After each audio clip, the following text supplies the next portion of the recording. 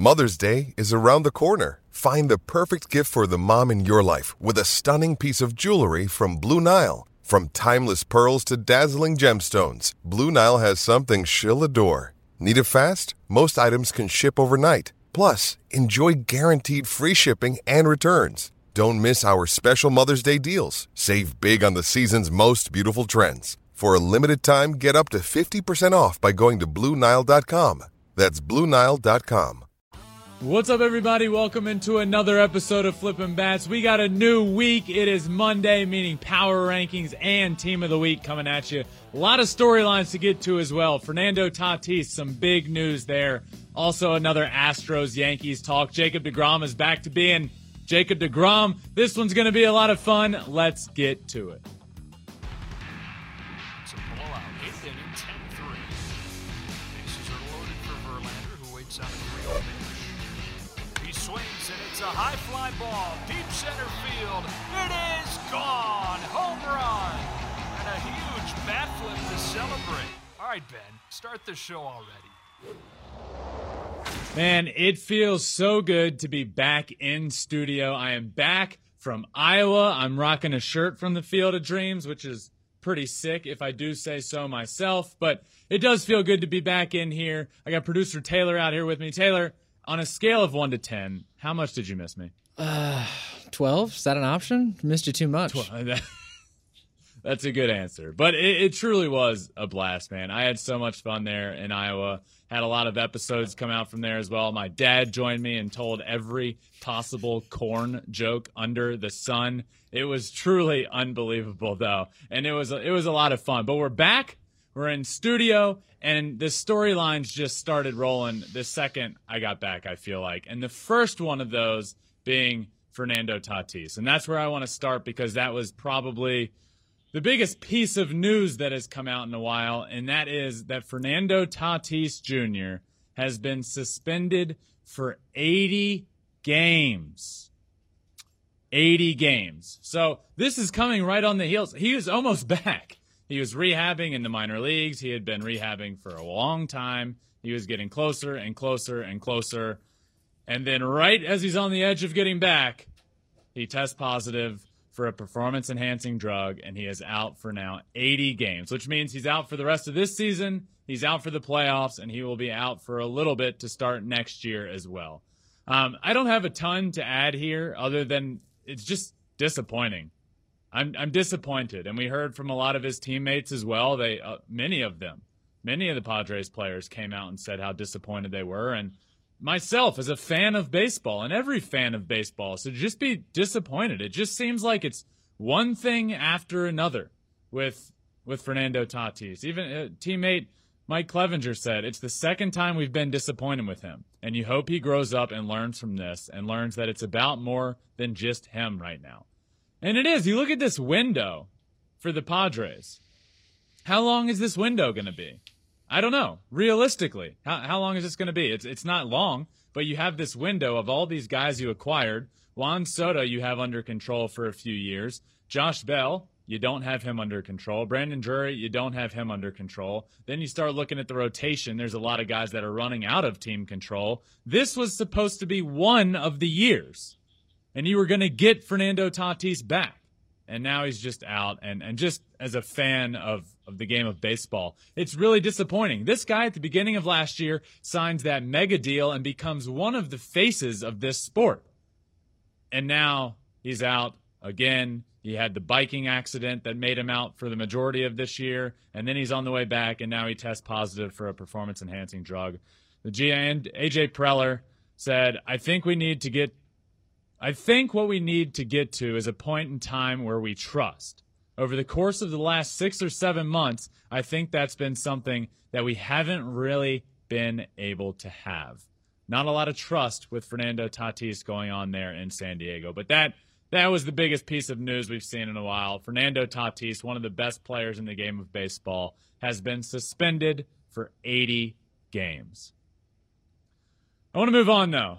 We're going to talk about the Houston Astros and a little bit about the New York Yankees as well. Why? Because all year long, even when the New York Yankees were on a historically good pace, I was saying the Houston Astros are still the team to beat in the American League. And don't get it twisted. I didn't care how good the Yankees got until the Yankees could prove that they could beat the Astros in October.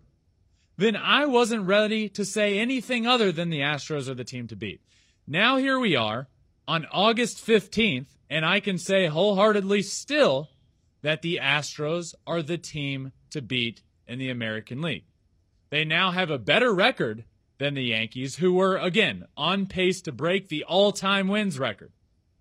The Astros now have a better record than them. The Astros are now 75-41, 34 games over 500. So I've been looking around, I look at a lot of the top teams in the league, and you look at where is a weakness for this team. Where are the weaknesses? And I go to the Houston Astros, and I think, what is their weakness? It's not starting pitching.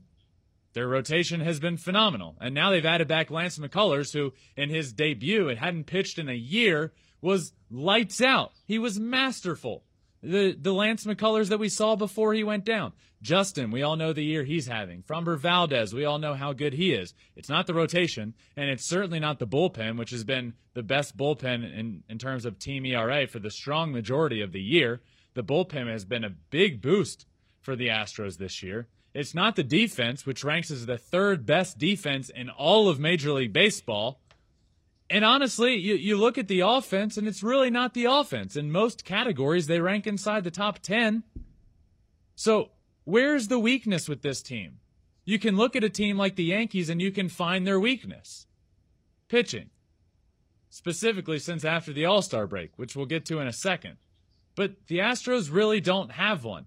And in terms of experience in the playoffs, nobody has more in the American League than the Houston Astros have over the course of the last 5-6 years. Nobody has more in the game of baseball, really. I feel like the Dodgers and the Astros are on that same path there in terms of how much playoff experience the team has. So the Astros are rolling. They are the team to beat in the American League. They now have 75 wins, which is a pace for 104 wins, which would be the second most wins in franchise history.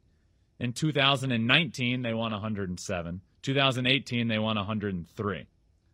So, pretty impressive what they're doing. If they win 100-plus games, that'll be 4 of the 5 times they've done that will have been since 2017.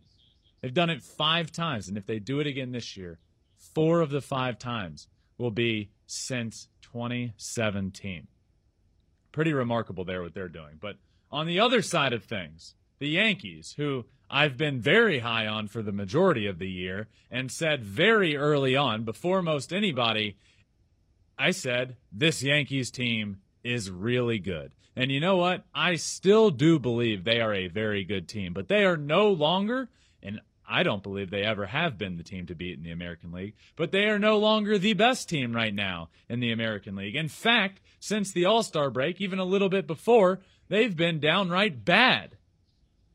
Since August 1st, the Yankees are 3-8, the 5th worst record in all of baseball. Their 3 wins since August are tied. Their 3 wins in August are tied for the 3rd fewest in all of baseball. 2-6 on the road, which is the 6th worst. When you look at the Yankees season, it has progressively gotten worse and worse over the last couple of months. Look at this. Losses by month. Okay? In April, the whole month of April, the Yankees had 6 losses. In May, they had 9 losses. In June, they had 6 losses. In July, they had 13 losses. And already just 2 weeks into August, they have 8 losses, with the majority of the month still to go.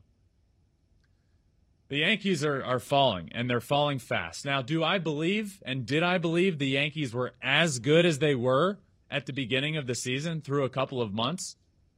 No. And that's not to say I didn't think they were a good team, but they weren't the best team of all time. They were due for a regression to the mean, if you will. Their starting rotation was never supposed to be the catalyst of this team. It was never supposed to be, oh man, this team behind Garrett Cole is going to be carried by their starting pitching of Nestor Cortez and Jameson Taillon. Like, that was never the case. But they were doing that at the beginning of the year. But I always felt they were due for a little bit of a regression. Now, is this team we're seeing right now, is this the Yankees that we can expect? No. I also believe they are a better team than we're seeing right now. So it's somewhere in the middle of what we saw from the beginning of the year and what we're seeing right now. But listen to this. Since before August 1st, okay, the Yankees rotation, 3.37 ERA, which was third best in all of baseball. 582 strikeouts, the second best in all of baseball. Since August 1st, it has gone way downhill. Team rotation, 4.65 ERA, the 22nd best in baseball. Strikeouts, 56, middle of the pack. It's just not good. On the relieving side, their ERA is still top 10, but 3 blown saves in August, which is tied for the second most in baseball. 25% save percentage, second worst in all of baseball. Things have just gone downhill. Clay Holmes appeared to be the best closer in the game of baseball. He has 3 blown saves in his last 11 games. He had 2 in his previous 38. So Clay Holmes has gone downhill as well. So when it comes to the Yankees, you can literally point to the All-Star break. It started a little bit before, but when it comes to the Yankees, you can point to the All-Star break. ERA before the All-Star break, they were third best. After, 24th best. Strikeouts, 4th and 8th. Relief pitching, this is where it really changes. ERA, before the All-Star break, they had the second best in baseball. Since then, it's 11th. I mean, I could go on and on with these stats, but for the Yankees, it has been pitching. They were on pace to be the best team of all time, and now it's not the case. Now, they're going to win the AL East. They will be fine. But this discussion that I've been having all year, Astros versus Yankees, and saying the Astros are the team to beat in the American League, don't get it twisted. The beginning of time when I was saying that, it's, oh, Ben, you're so biased, which is just a ridiculous narrative. I have the ability in my career to call a spade, and I knew the Astros were the team to beat. Is that to say they're not going to lose in the playoffs? Absolutely not. But until the Yankees can prove that they can beat the Astros in the playoffs, the Astros are the team to beat. So the Astros are now the best team in the American League record-wise, and we know they're going to get into October. We know both of these teams are. And I just hope as a fan we can see a collision course in the ALCS between the Astros and the Yankees. How great would that be? But my last storyline to get to is the New York Mets. And I've talked a lot about the New York Mets this year. Specifically at the beginning of the year, I went on record saying, look, this Mets team is good. This Mets team is different, and this Mets team is not going to Met. The saying that has become ingrained in my brain over the last few years because people like to overuse sayings. The Mets are Metting. Well, it wasn't going to happen this year. It's clearly still not happening, and I don't believe it will happen at any point. I believe in this Mets team, and I want to explain to you right now why the Mets are a World Series team. So as we speak right now, they have over a 5-game lead in the NL East after the Braves narrowed it down over the Braves. The Braves are also one of the better teams in the league, but that's just a credit to how good the Mets have been. So my 3 reasons why the Mets are a World Series team. First and foremost, Jacob deGrom and Max Scherzer. And I feel like that's one of the biggest reasons of all. If you can ever start off something with that, you know you have a pretty good team. But since deGrom has joined this rotation, it's just gone to a new level. deGrom and Scherzer have been unbelievable. Since deGrom came back for the first start on August 2nd, the Mets have 3 starters inside the top 20 in all of Major League Baseball in ERA. No other team has that many guys in the top 3. Chris Bassett hasn't given up a single earned run since DeGrom returned. Max Scherzer, a 0.64 ERA. Jacob DeGrom, a 1.62 ERA. And you may think, okay, but you're just pointing back to when DeGrom joined the rotation. Like you're kind of cherry-picking numbers there. That's not exactly true. You can see how big of a difference Jacob DeGrom makes for this team, for this rotation, for everybody around him. He's literally lifting up everybody around him. This tweet, I don't know which one is which, but Jacob DeGrom and Max Scherzer are the John Lennon and Paul McCartney of contemporary pitchers. That's how good they've been. They also lead all Major League starting staffs in that period with strikeouts, with 82. So this is, again, since DeGrom joined, they had 82 strikeouts. It's by far the most. The White Sox have 71, and that is the second most. I mean, these two, Jacob DeGrom and Max Scherzer, imagine facing these guys to start a playoff series. Imagine facing the Mets in a 5-game playoff series, much less a 7-game where you're probably going to have to face them twice. Now, DeGrom's iffy there because I don't know if Jacob DeGrom is going to be going on short rest much in the playoffs, which tends to be something important that is done. Is, okay, pitchers aren't going on their usual 5 rest. They're going on 4. In some instances, 3 if your backs are really against the wall. I don't think there's a world in which we're going to be seeing that from Jacob DeGrom, but who knows? But since DeGrom has been back, listen to him and Scherzer. This is the catalyst of the rotation. Jacob DeGrom and Max Scherzer. They're 3-0. In 30.2 innings pitched, they've allowed 4 runs, 45 strikeouts in those 30.2 innings, and just 1 walk. A 1.17 ERA and a whip of 0.65. Opponents are slashing just 174 and a 428 OPS. That is unbelievable. So DeGrom and Scherzer, my first point here of why this team is a World Series caliber team. Next up, offensive depth. This is a big one for this team. Offensive depth. In years past, it was Pete Alonso. Pete Alonso had to drive in all the runs. He was going to supply all the power for the team. And if it didn't happen, they just weren't going to be very good. And they had the ability to just get shut out multiple nights in a row, and then they'd just drop in the standings. Last year, it was about Pete Alonso and Francisco Lindor. They added a piece. Lindor, as we know, had a really bad year, and the team wasn't very good at they fell off a cliff at the end of the year. This year, they addressed that, and it's no longer just the two of them. It is no longer just Pete and Francisco Lindor. They've added Starling Marte, who is having an all-star year. He was an all-star. In my opinion, he is the MVP of this offense. That's how good he's been. Jeff McNeil has been healthy, thankfully, and really good offensively. Eduardo Escobar, who hasn't been great, but has come up in big moments for them, which is kind of my whole point here. They have so many guys with the ability on any given night to step up and to score enough runs to help out that rotation. They no longer need to put up 8 runs a night. Sometimes it's going to be about scoring 3. And in the other night, when DeGrom was on the mound, all it took was 1. Pete Alonso drove in a run. And that's all they needed. That's what's different about this Mets team. They have the pitching. We know that. But offensively, they have enough guys that are capable of winning a game for your team, which is different than years past. So Jacob DeGrom, Max Scherzer, and the depth of the offense are my first 2 points.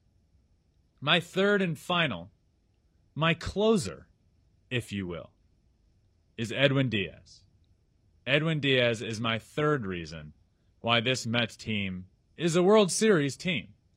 Edwin Diaz has been the best closer in the game of baseball. He's on pace to break the single-season K per 9 record, which he's currently sitting at a 17.9. The record all time is Aroldis Chapman, who did it in 2014 when he was with the Cincinnati Reds. He's at 17.7. That's the current record. Edwin Diaz is at 17.9. Now, K per 9 can sound, like if you're not in the weeds with baseball, you might not quite understand what that means. This is saying over the course of 9 innings, if Edwin Diaz were to pitch in a 9-inning game, he would be striking out pretty much 18 batters per game. 18 of the 27 outs would be via the strikeout.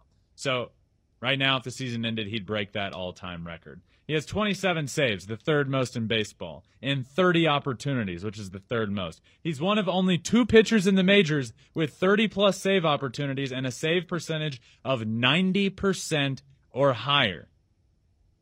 He's also the only reliever in the top 25 of save opportunities to have surrendered less than 10 runs this season. The next closest is Emmanuel Clase, who is at 10 on the dot.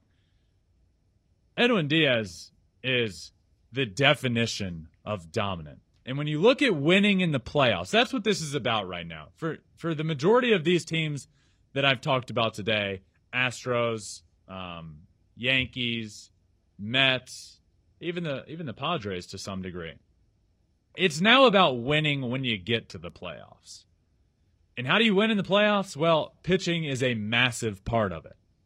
Having the rotation, which they do, DeGrom, Scherzer, Bassett, and getting it to a ninth-inning guy in Edwin Diaz is just something you don't want to face. This team, the New York Mets, have every bit of the makings of a World Series team. And it's because of the way they are designed. It's because they are built to win in the playoffs. Of course, they're winning right now. I believe they will win the NL East. But this team is built to win in October. And you can't say that about every team out there. They match up well against every single team they could possibly face. And a big reason of that is the pitching. When it comes to October baseball, the game changes a little bit. It becomes about pitching. Good pitching can shut down a good offense. We see that all the time in the playoffs. Good pitching shuts down good offenses. The Mets, they have better pitching than anyone. Nobody wants to run into DeGrom and Scherzer, and that is the reason why I say this New York Mets team is a World Series caliber team. All right, and now it is time, as usual, on the Monday episode, to get into my new and updated top 10 Major League Baseball power rankings. We're going to start, as usual, at number 10. And to be honest, we're never not going to start with number 10. But at number 10, I have the Toronto Blue Jays, who have bumped down this list a little bit now. They haven't been playing great baseball of late. They're sitting at 61 and 52. Still a good mark. They'd still be in the playoffs if all was said and done right now, but they have been struggling a little bit. But I still believe they are a top 10 team in Major League Baseball because of how good their offense is. Against opposing starters, their team offense is batting .271, which is the best mark in all of baseball. This offense is good. I am very disappointed in the Blue Jays for not adding starting pitching at the deadline. I believe that could have put them over the top, but they didn't do it. They've been struggling ever since. They're hanging on barely in the top 10 here at number 10. Moving on, at number 9, I have the San Diego Padres, who have also moved down this list a good bit. From where they were when they acquired Soto and Josh Bell and Josh Hader and Brandon Drury, to now, they have slid down the list a little bit more. They have not been great, despite Juan Soto being pretty good since he's come over. Well over 300. Got his first home run the other day. They're 65 and 52. I do believe this team is very good. The Fernando Tatis news is a big punch in the gut. This team was going to go from really good to great to one of the elite teams in the league that was going to get in via the wild card, but now they're not getting that back. They're not getting him. That's a big blow to this team. That's a big blow to the lineup. They have also been scuffling a little bit, and they have slid down this list. They're at number 9. Moving on to number 8, the St. Louis Cardinals. This Cardinals team, from the deadline, has gotten themselves in a really good position. They added the pitching they need to. They're now at 63 and 51. The offense is rolling. Arenado has been incredible. Goldschmidt has been really good as well. This team is good. And they did of any other team in the NL Central, they did what they needed to win the division, and they quickly got into first place in that division. Shout out to Albert Pujols, who's getting closer and closer and closer to 700 home runs, and I really hope it happens, but I'm really worried, and it needs to happen.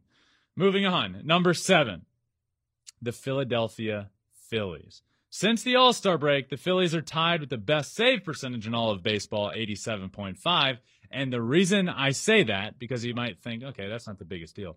It is, because that was a huge weakness of theirs before they acquired David Robertson. They had Corey Knebel at the back end of the bullpen, who is a good reliever, but in a closer role, he had not been great for the Phillies. David Robertson has stepped in and been really good for a Phillies team that is surging, and they've been surging ever since their managerial change. Since they made that change, the Phillies are 41-22 and the third best team in all of baseball since they fired Joe Girardi. They're here at number 7. Moving on to number 6, the Seattle Mariners. The Mariners are 27-14 in one-run games this year. That is good for best in all of baseball. Look, this is high for the Mariners. This has been higher than they have been all year long. Count me in as a believer in this team. They went out. They added Luis Castillo, who's been really good for them in his couple of starts. They have a rotation that is sneaky, really good, that nobody's going to want to face in October, of Robbie Ray, Luis Castillo, Logan Gilbert. Who wants to face that? Which means you can move guys into the bullpen that are just downright filthy. You can have Matt Brash and George Kirby added to a bullpen that's already been one of the best in all of baseball. Because in one-run games, nobody has a better win percentage than the Mariners. I like this team a lot. I think they are built for success. I think they have a sneaky good chance to do some damage in October. They're here at 6. At number 5, the New York Yankees. They have just continued to fall and fall and fall. And they've gone from 1, the majority of the year, to 2, 3, 4, and 5 in all consecutive weeks. It just hasn't been pretty for them. They have not been playing well. In their last 11 games, they've won 2 of them. They're 2-9 over the course of their last 11. That's just really bad. This team that was doing so well on both sides of the ball, offensively and pitching, and they do have a good defense, they're no longer pitching that well. And that's been the difference. And I always believed they were due to a little bit of a regression, because you can't tell me a rotation, Garrett Cole is elite, but you can't tell me a rotation of Garrett Cole followed by Jameson Taillon and Nestor Cortez and Luis Severino and Domingo Germán is one of the best in all of baseball, because it's not. But they were the best. They were historically good. Now they have all regressed a little bit. Garrett Cole has been Garrett Cole. But other than that, the regression is real. And that's why we're seeing a Yankees team that has really been struggling. They are a worse team than they were playing at the start of the year, and they are a better team than they are playing right now. And I have them at number 5. Moving on to number 4, the Atlanta Braves. The Braves just keep rolling, and so do the Mets. Both of those teams. The Braves are 70-46. After that series with the Mets, the Braves have really turned it on. Their pitching has been dominant. Michael Harris has been so good for them. Spencer Strider, unbelievable. Rookies have been getting it done on a team that, honestly, Ronald Acuna Jr. has been underperforming this year. But the rookies have stepped up and gotten it done. This Braves team will most certainly be in the playoffs. Will it be because they won the NL East? Probably not. But they will certainly be in the playoffs and will do some absolute damage when they are there. Moving on, number 3 on my list this week, I have the New York Mets. I talked a lot about the Mets off the top of the show, but DeGrom has come back. He has been unbelievable. Jacob DeGrom was throwing 95-mile-an-hour sliders the other day. 95-mile-an-hour sliders that are moving like a Frisbee. I was watching that game. I was watching him pitch. I was watching the Mets, and I just thought to myself, when he's on the mound, there's nobody even remotely on the same playing field as Jacob DeGrom. Stuff-wise, certainly. Numbers-wise, there's certainly pitchers, and my brother is one of them, having a masterful year.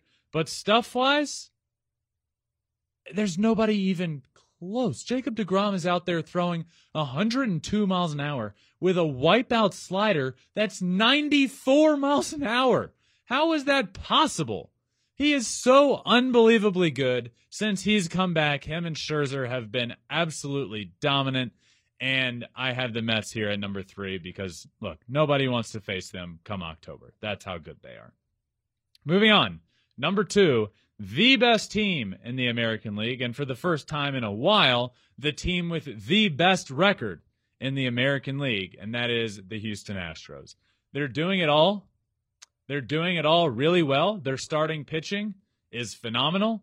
Their bullpen has been the best in baseball the majority of the year. Their offense is top 10 in baseball in most categories. They're the third best defensive team in all of baseball. I don't really see a weakness with this Astros team. That's how good they are. A big blow to them, Michael Brantley being out for the year. He's done. But that just makes the pickup of Trey Mancini even more important. Mancini came in to play the majority of first base, but he's now going to have to play a little bit of left field, and we saw that over the weekend. For the first time, he played left field. So adding him was huge for their depth with Brantley being out, but this team is really complete, and they're the best team in the American League, hands down. And moving on, and number one in my power rankings, and certainly the number one team in the National League, it's the Los Angeles Dodgers. Listen to this, and listen to this closely. They are 79-34. 79 wins to 34 losses. They just saw on Sunday a 12-game winning streak come to an end, and in that 12-game streak, they won every single game by multiple runs. They're not just winning, they're blowing teams out.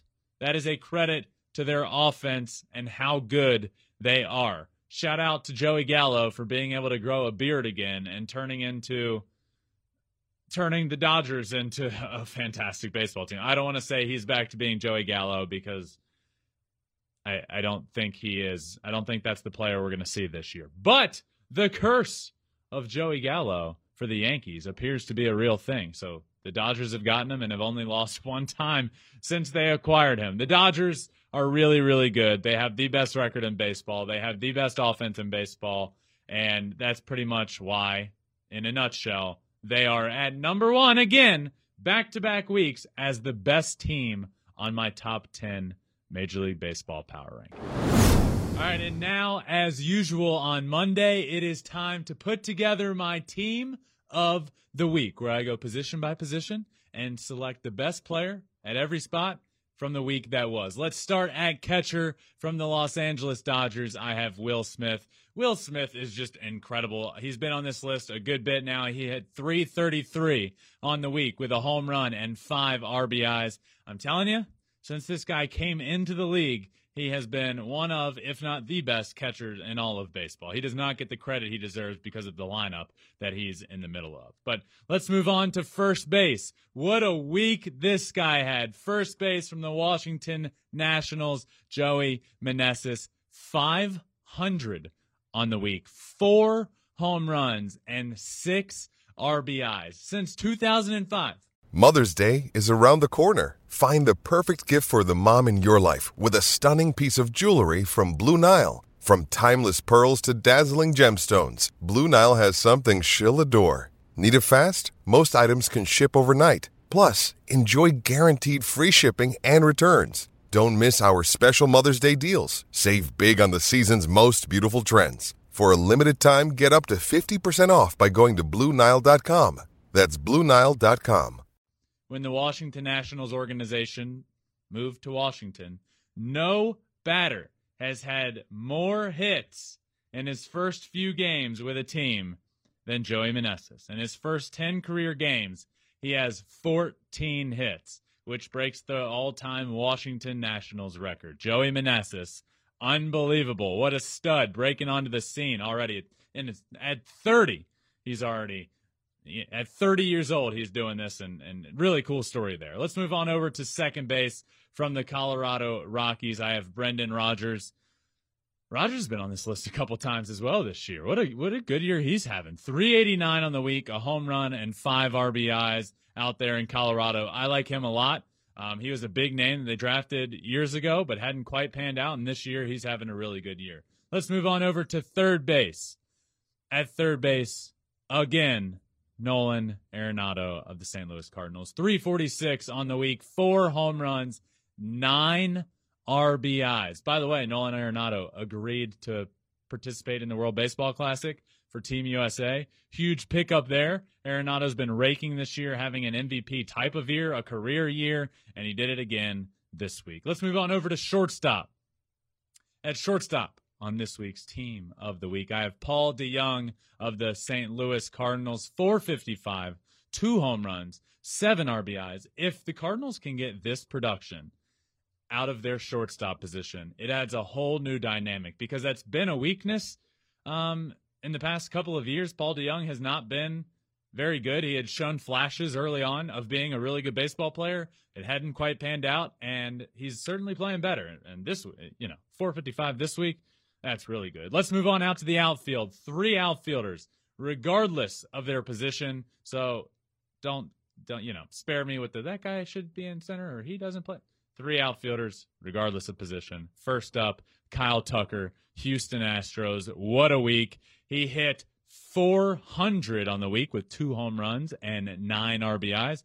Kyle Tucker has had quite the year, honestly. So many ups and downs, but he's really on and up right now. He's been fantastic. He's my first outfielder. Next up in the outfield, let's go with Aaron Judge of the New York Yankees because, of course, Aaron Judge is on here. He's been on here probably more than half of my – Aaron Judge has probably been on more than half of my Team of the Week. He had 389, added on 3 home runs to his total, 7 RBIs. He's now over 100 RBIs. He's now still on pace to break the all-time New York Yankees home run record. The guy just keeps doing it. What a remarkable year. Moving on, my last of the 3 outfielders from the Chicago White Sox, Andrew Vaughn. Vaughn's also putting together a sneaky good year. 400 on the week, 2 home runs, 6 RBIs. The White Sox, are they starting to click a little bit? It seems maybe so. And Andrew Vaughn's a big reason of that. All right, that rounds out the outfield. Kyle Tucker, Aaron Judge, Andrew Vaughn out in the outfield. Moving on to the designated hitter from the Los Angeles Dodgers, Max Muncy. Muncy, again, this year has not been up to his standards at all, really, but this week, certainly so. 500 on the week, 3 home runs, 7 RBIs. He had that good of a week and is still hitting 179 on the year, but you might hear that number. It's up from like 160. So to up his batting average when he's played most every game, up at 10 points in 1 week, that's pretty good. He is creeping up closer and closer to that 200 mark, but this is the Max Muncy we all know and have come to love over the course of the last couple of years. This guy rakes. He can do some damage, and if Max Muncy starts rolling as this team heads into the playoffs, it adds a whole nother dynamic to this roster. Muncy is my DH on Team of the Week. Let's move on to starting pitcher. For the first time this year, the starting pitcher on my Team of the Week is Jacob deGrom. 2-0 in his 2 starts, 11 2/3 innings pitched, a 1.54 ERA, which all came from Dansby Swanson running into a ball, hit a ball out of the yard off of deGrom, but those were where the runs were scored. Other than that, it was dominant. In those 11 2/3 innings pitched, he struck out 22 guys. 22. He had a whip of 0.34. That's how good he was. Nobody was reaching base. Dansby Swanson just put a good swing on one, ran into one, hit it out of the yard, but deGrom is back on the mound, and he is, without a doubt, the best pitcher on planet Earth when he's healthy. I said this a little earlier, but I was literally watching him pitch just amazed. He's throwing 94-mile-an-hour sliders that move all over the place, and I was just thinking there is nobody that can do what Jacob deGrom does, and that's how good he is. Moving on, my last player on Team of the Week is Camilo Doval of the San Francisco Giants. He had a clip go a little bit viral earlier this week when he threw a 103-mile-an-hour backdoor cutter to end the game. 4 innings pitched, only gave up 1 hit, had 4 saves on the week, struck out 4 while doing it, and he rounds out my Team of the Week. But before we move on to one final segment, a little drum roll here for the Flippin' Bats Pod Player of the Week, and it is Joey Meneses of the Washington Nationals. That's right, before this episode, there's a good chance you never heard the name Joey Meneses, but he is here as my Player of the Week. 563, 4 home runs, 6 RBIs, and an OPS, get this, of 1.924. The guy almost had a 2 OPS on the week, a 2,000 OPS. What a remarkable week for this man. Comes up, makes his debut. He has been fantastic. What a good story this is. And you just love to see it. There were certainly players that had really good weeks. Max Muncy was in the running for this player of the week, but nobody hit 563 with 4 homers and 6 RBIs and a basically 2,000 OPS. I'm rounding up for the OPS. An OPS of 2,000 on the week for Joey Meneses, and he rounds out my team of the week and is the Flippin' Bats Pod player of the week. All right, Ben, before we go, we got a little extra innings, and for everyone at home, I highly encourage you to find some tissues for this one. It's going to have some tears flowing, and especially for you, Ben, because you have a little connection to our featured player. Yeah, my friend, good friend actually, Wynton Bernard, after over a decade in the minor leagues. Let me stress that again. Over a decade, 10 full seasons in the minor leagues, is now a big leaguer. And he got the call up the other day, and this story and this video that came out it's absolutely incredible. So I want to play that video, but a little bit of a background first. Wynton and I played together in the Tigers organization, and he comes over, and in spring training, he tried out. He tried out for the team during spring training. Every year, the Tigers hold this tryout, and guys come out and try out, and nobody ever actually makes the team. It's just a thing that they've done. But this year, Wynton made the team. The Tigers signed Wynton Bernard from a tryout, and that's where him and I met. I was one of the first players he ended up meeting with the Tigers. We played together in West Michigan that year, and I'll forever remember, actually, is before the first game of the year. I went in to hit in the batting cage, and it was just him and I in there. He was already in there hitting off of a tee, and I was always early as well. And I went in there and was just surprised to see him. And we started feeding each other off the tee and became really close. And we became really good friends. And we became outfield mates. And he was playing center field. I was playing right field. And we were always singing out there together. It was just really cool for us. And his journey is remarkable. He was drafted in the 35th round by the Padres, released by the Padres, ends up doing a tryout for the Tigers, makes the team, gets DFA'd by the Tigers, goes to play independent ball, not affiliated with the team, ends up being seen by the Rockies, picked up by the Rockies, and after years and years and years of grinding and grinding and grinding, he got called up to the big leagues the other day. And this moment that we're about to hear takes place immediately after he got the call. This phone call is with his mom, and some of the things you'll hear make more of a difference here, and it'll give you a little bit better of an understanding that Wynton's father passed away in 2010. So this conversation with him and his mom just hits the feels and will hit you right in the heart. So let's check that out right now. Know how to do it? There you are. I can see you now. Can you see me? Mom. Okay. Can you see me? Can you see me? I can see you. Mom, I'm going to the major leagues.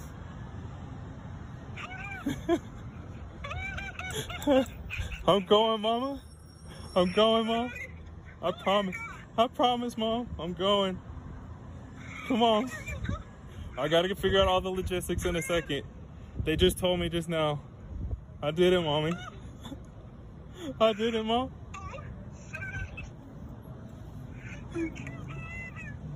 I love you so much. Thank you for everything, Mom. Thank you. Thank you for supporting me. I couldn't do this without you. I love you so much. You just fulfilled your destiny. I did, Mom. I did. You just fulfilled your destiny, son. Yep. And I love you. I love you too. So much. And, okay, so. It hits me in the feels every single time. I love that man. He is a good dude. He is as good as it comes. He is a good friend of mine. I will forever be grateful for our time in the Tigers organization together, and I have continued to root him on his entire career. And we've talked a good bit this year. I knew it. I was hopeful it was coming. He was playing so well. and he finally got the call. And to see that moment, man, it to be honest with you, I've probably watched that 20 times, and 18 of those times I was just bawling absolute tears in my living room watching it. I am so happy for him. Nobody deserves it more. Wynton, I love you, my friend. Congratulations, buddy. And that does it for this episode of Flippin' Bats. Thank you all for listening. I hope you all enjoyed it. Enjoyed this Monday episode. Make sure you're all liking, subscribed, wherever you listen to your podcast, Apple, Spotify, anywhere. We're also on all social media, Twitter, Instagram, Facebook, TikTok, all at Flippin' Bats Pod. You can also watch every episode, everything that comes out on YouTube at Flippin' Bats Pod as well. Thank you all for listening. This one has been a lot of fun, and I will see you tomorrow for another episode of Flippin' Bats.